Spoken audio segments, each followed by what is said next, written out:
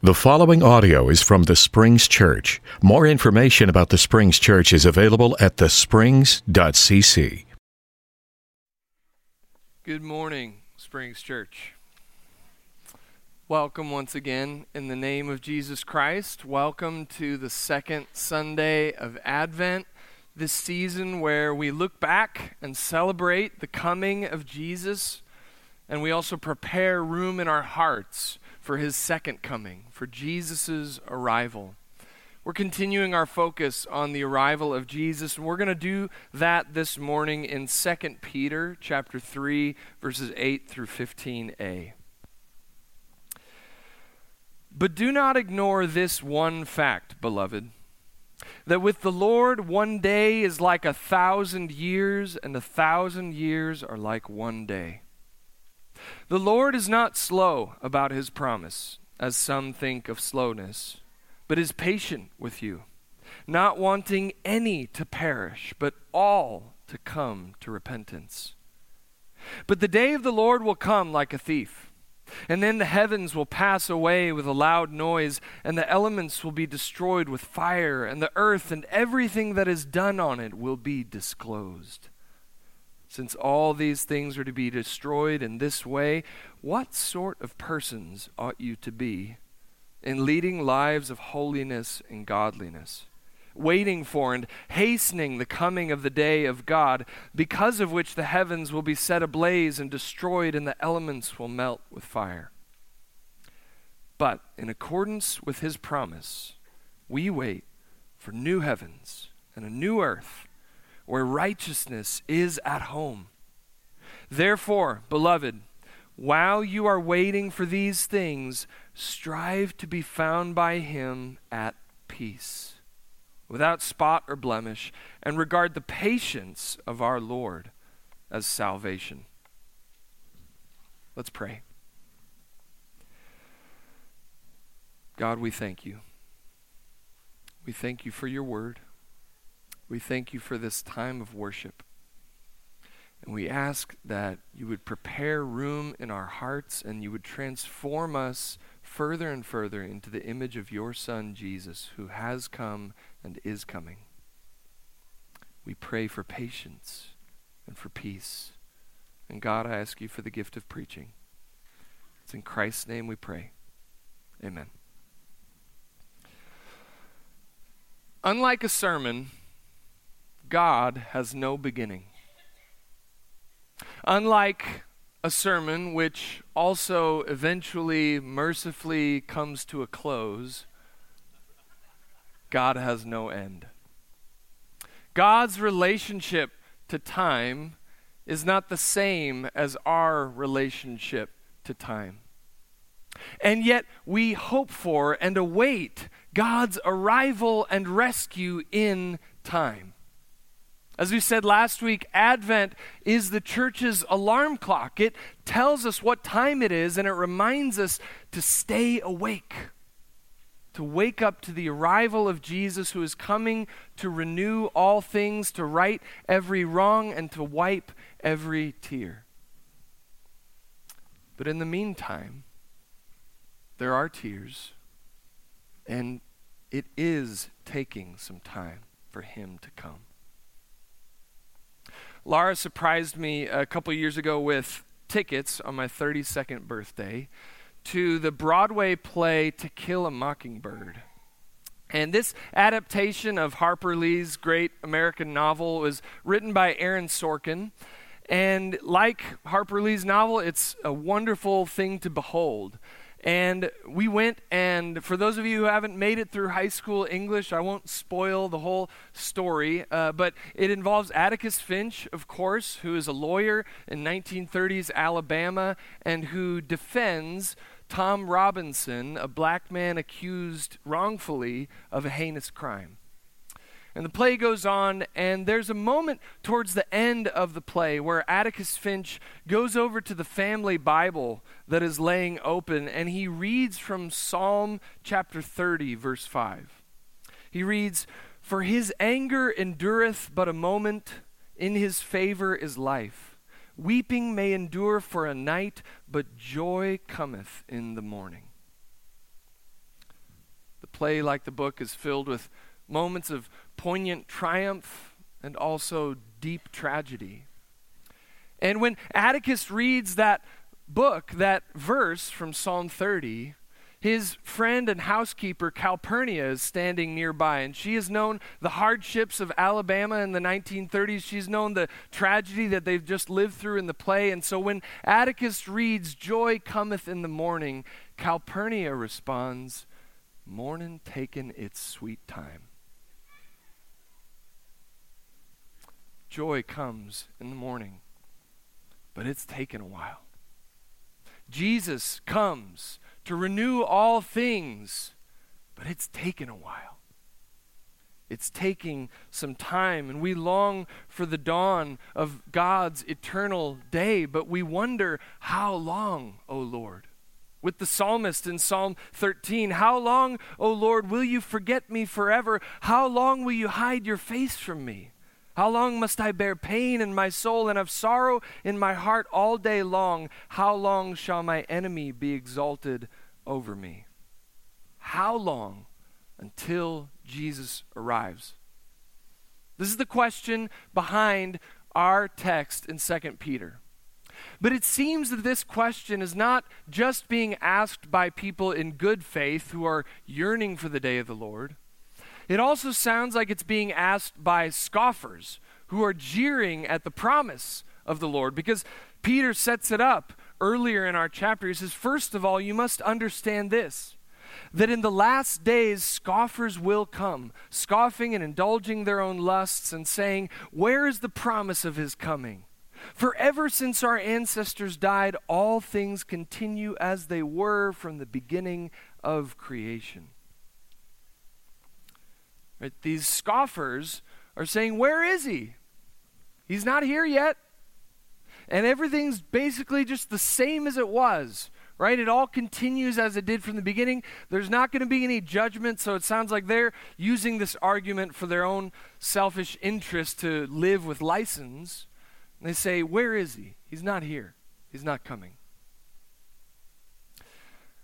But this was a question for the early church in good faith. The church wondered, and we wonder, when will Jesus come? And as you read the New Testament, you see that they seem to expect it tomorrow, maybe end of next week at the latest, right? Any moment, right? It's not that Paul makes any predictions that don't come true, but he believes it could happen at any moment. And it could happen at any moment. But this reaction is probably akin to Oscar Cullmann. He has a book called Christ and Time. And he thinks this is probably because it's like a war, right? And in a war, once the decisive battle has been fought, people start looking for the very end of the war. The decisive battle, the deciding battle, can happen relatively early, and then the war can just drag on and on and on. Right? So Christians know that the decisive battle has happened on the cross and in the resurrection. Jesus has won the victory. But we wait for the end of the war, and we wait all the more wholeheartedly, right? He says the hope of the final victory is so much the more vivid because of the unshakably firm conviction that the battle that decides the victory has already taken place. Have you ever wondered if Jesus would come back in your lifetime? I bet many of us have. Have you ever wondered why he hasn't? When is he coming? Why hasn't it happened yet? These are the questions Peter is addressing, and this is how Peter responds. In verse 8, "But do not ignore this one fact, beloved, that with the Lord 1 day is like 1,000 years, and 1,000 years are like 1 day." He's quoting Psalm 90. So just for the context, Psalm 90 says, "Before the mountains were brought forth, or ever you formed the earth and the world, from everlasting to everlasting, you are God.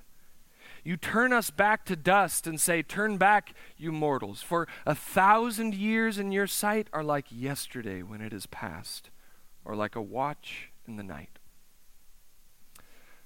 God does not relate to time the way that we relate to time. God's life is fullness, perfect, complete in himself. God is the very possibility of space-time existing at all. Right? When we talk about God's relationship to time, we sometimes say that God is outside of time. I think that gets at something true, for sure. But I also like Stephen W., who says he is present in time, but not contained in it. Right? We are present in time. I am present in time, but I'm contained by it. Right? On my hypothetical gravestone, it's going to say 1989 dash and whatever year I die. That contains me. That contains my earthly existence in time. God is not contained by years or a hyphen. God does not come into existence because that would require a cause. God is the uncaused cause. He's the unmoved mover.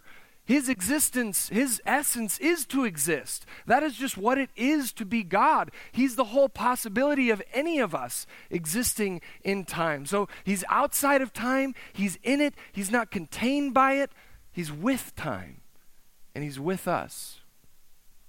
God is, he doesn't have a beginning. He is the beginning and the end. He is the Alpha and the Omega, right? When he tells Moses his name in Exodus 3, he says, Yahweh, I am who I am. He's the same yesterday, today, and forever. So when Peter says that God hasn't showed up yet, he's saying it's not because Jesus is hitting red lights.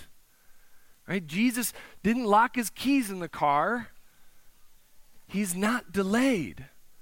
He doesn't relate to time the way that we do. He doesn't live on our timetables. Right? So Peter says, the Lord is not slow about his promise, as some think of slowness, but is patient with you, not wanting any to perish, but all to come to repentance. Peter gives a response worthy of Gandalf.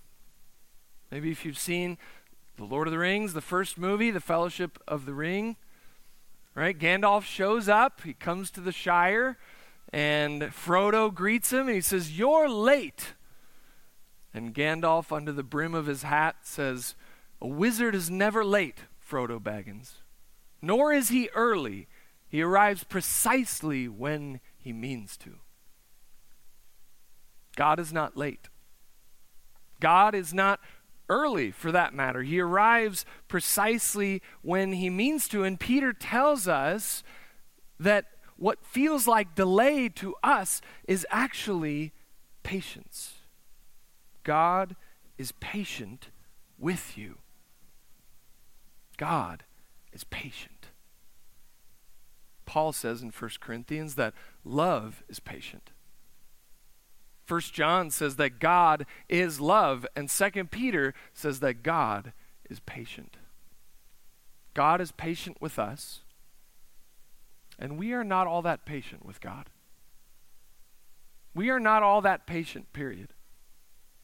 In relation to the divine, of course, but maybe even in relation to our ancestors, right? Most of our ancestors were farmers. Farmers know a thing or two about patience.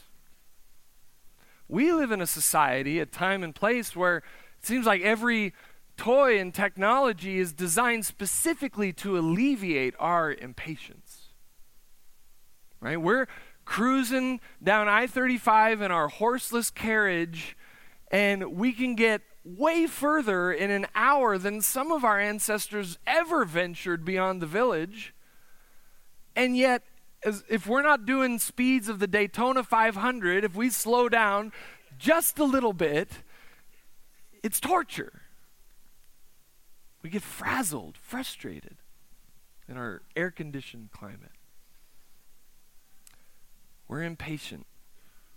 We live instant coffee, instant communication, fast pass, fiber optic. So it's hard for us to be patient. But God is patient with us. And Peter says that God is so patient that he wants all to come to repentance. The essence of God's patience is that he desires that sinners would repent, that he's patient even with a wretch like me.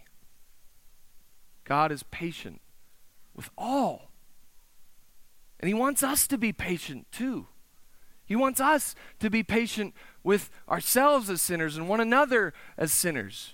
To be patient as all. And Paul tells us, in fact, to pray for this, right? To pray for everyone in 1 Timothy 2. He says, first of all, then I urge you that supplications, prayers, intercessions, and thanksgivings be made for everyone, for kings and all who are in high positions, so that we may lead a quiet and peaceable life in all godliness and dignity. This is right and acceptable before God our Savior, who desires everyone to be saved and to come to the knowledge of the truth. On offer for everyone, because God is patient. He wants us to be patient.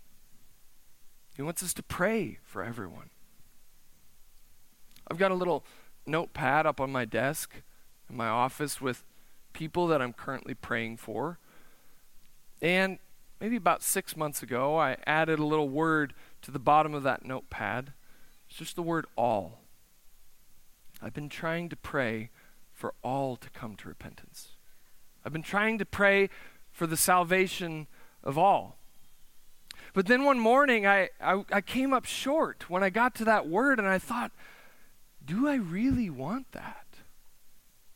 Do we really pray for that? Do we really want that without asterisks?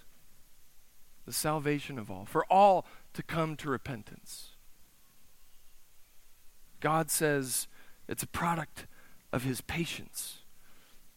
And I know that we ought to want that. We ought to pray and trust in God's patience, and therefore learn his patience with us. But that's a high bar to clear. That's a very high bar, but that's what Peter calls us to at the end of our text. He calls us to God's time frame, God's patience. He says, but in accordance with his promise, we wait for new heavens and a new earth where righteousness is at home. Therefore, beloved, while you are waiting for these things, strive to be found by him at peace, without spot or blemish, and regard the patience of our Lord as salvation. It's hard to be patient, right? There are a lot of different factors, I think, that make it easier or harder to be patient. For one thing, there's our maturation, right? There's how mature we are. I'm not positive, but I would guess that most of us at 24, 34, 74 are maybe a little more patient than we were at 3 or 4, I hope. Are we spiritually maturing in our patience, in our ability to wait on God to act, to wait on God's timetable? There's not just our maturation, though, there's also our expectation. Expectation can make it easier or harder to wait. If I get in line at Disney and I've been told it's a 20-minute wait and it's 2 hours, I'm going to have some problems with that. But if I've been told that it's 2 hours, okay, well, I came prepared. What do we expect of God? What are our expectations? Are they according to our timelines, our Keurig coffee cup lives? Or are they on God's time frame? But there's not just our maturation and our expectation, there's also the valuation. What are we waiting for? Is it worth the wait? If the 2-hour wait is the best ride in the park, then yeah, I'm all in. Right? Peter says that we're waiting for the new heavens and the new earth, for every tear to be wiped away, for eternal bliss, the likes of which our finite minds cannot comprehend. Yeah, it's worth the wait. The major thing is this, church. If we live without patience, we live without peace. when we try to live without patience, we wind up living without peace. When I'm impatient with my tools, well, that's when I strip a screw or I smash my thumb. Right? When I'm impatient, that's when I snap at my kids. Right? When I'm impatient with God, I grow weary of waiting. But God has given us what we need to be patient. God has given us graciously everything we need, and we know he's given us that because at the beginning of 2 Peter, he tells us that his divine power has given us everything needed for life and godliness through the knowledge of him who called us by his own glory and excellence. Thus he has given us through these things his precious and very great promises, so that through them you may escape from the corruption that is in the world because of lust and may become participants of the divine nature. Participants of the divine nature. Partaking in God's nature. That means that we can start to live according to God's eternal nature even now. When we participate in God's divine nature, that includes his eternal nature. And by his power, he's given us the ability to draw near to his everlasting eternity, to his time frame. God has given us all we need to live with patience. God doesn't live on our time frame. Time as we know it is not time as God knows it. But the other interesting thing is that time as we know it is not exactly what time is. I'm told by people much smarter than myself that modern physics has upended our regular notions of what time is and how it works.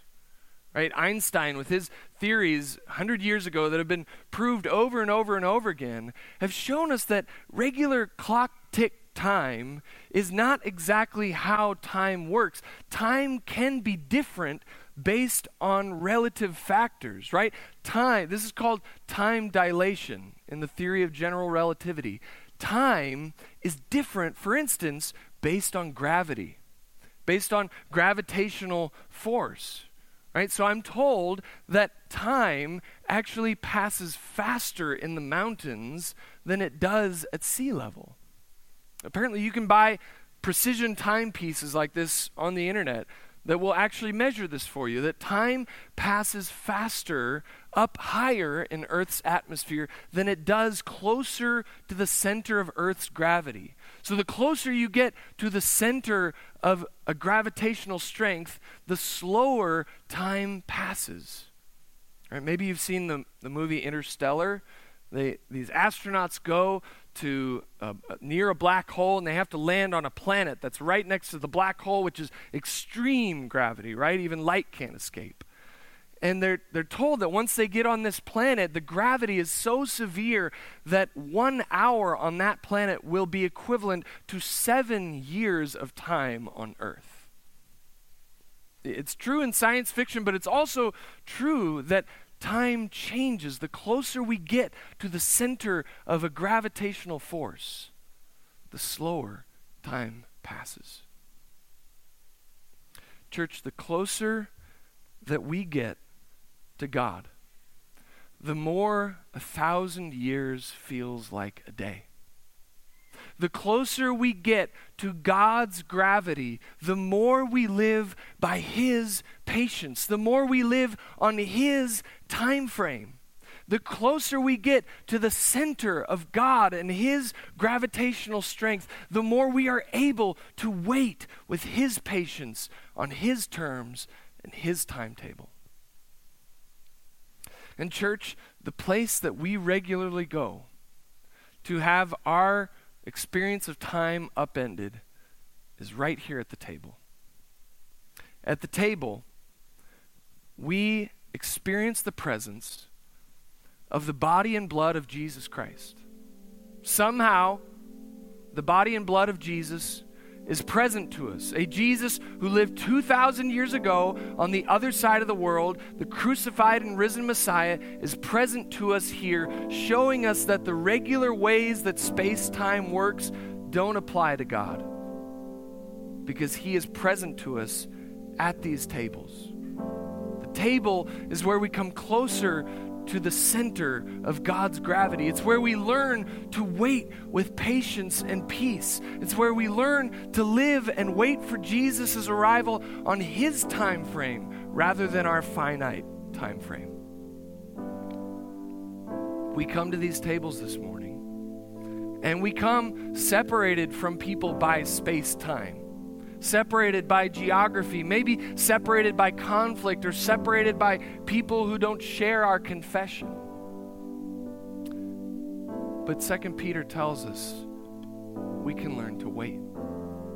We can come to these tables and we can wait with the patience of God, who has patience and desires all to come to repentance.